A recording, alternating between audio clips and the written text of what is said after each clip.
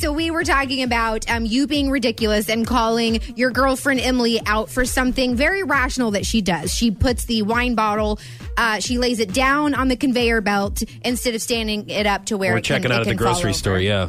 So then this gets us talking about, things that your significant other does. Well, my significant other is very neurotic like you are. And he does not enjoy the fact that I wear shoes in his house. Okay? So he has wood floors and he will pledge the wood floors and then vacuum over the pledge on his wood floors. He's very anal. Never heard of that. I hadn't either, but apparently that gets him even shinier when you vacuum over it. So he is very anal and protective of his wood floors. I'll have to try that because I have wood floors. Yeah.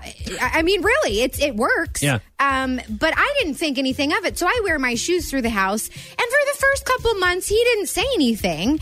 And just the other day, he's like, listen, I'm going to need you to start taking your shoes off in the house. And I'm like, why didn't you tell me this sooner? I mean, we're months into this, and I've worn my shoes in your house this whole time, and you're just now telling me? But here's the thing. I think we're getting out of the honeymoon phase, and so I think now he thinks it's Getting appropriate. comfortable enough to say something. Yes. So now I feel bad. And then thinking back on it, he takes his shoes off every time he's at my house. And I thought that was just a little habit of his. I didn't realize he was trying to passive aggressively, give me a clue that I need to be doing the same thing at his house. Yeah. Now, he also does something really strange where he rubs his feet together before he gets in the bed to get off any dust. To start a fire? What is he trying to do with rubbing his feet? What is this? He wants to make sure there's nothing on the bottom of his feet because he cannot stand if there's any crumbs or dust or hair or anything like that in the bed. Yeah.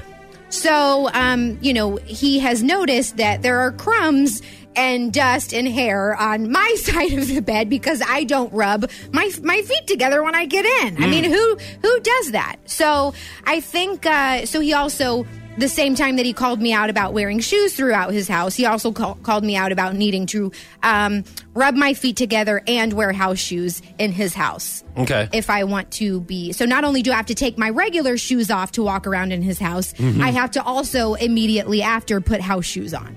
Yeah. Yeah, that makes perfect sense. You should. Do you think this is going to work with us? I mean, I you know what I think? I think you need to start paying attention. And I think you need to start following directions. Oh, you know what I think? I know he's a good dude, and he's the one that's really leading that relationship. And I'm telling you what, you better just start bending yourself a little bit.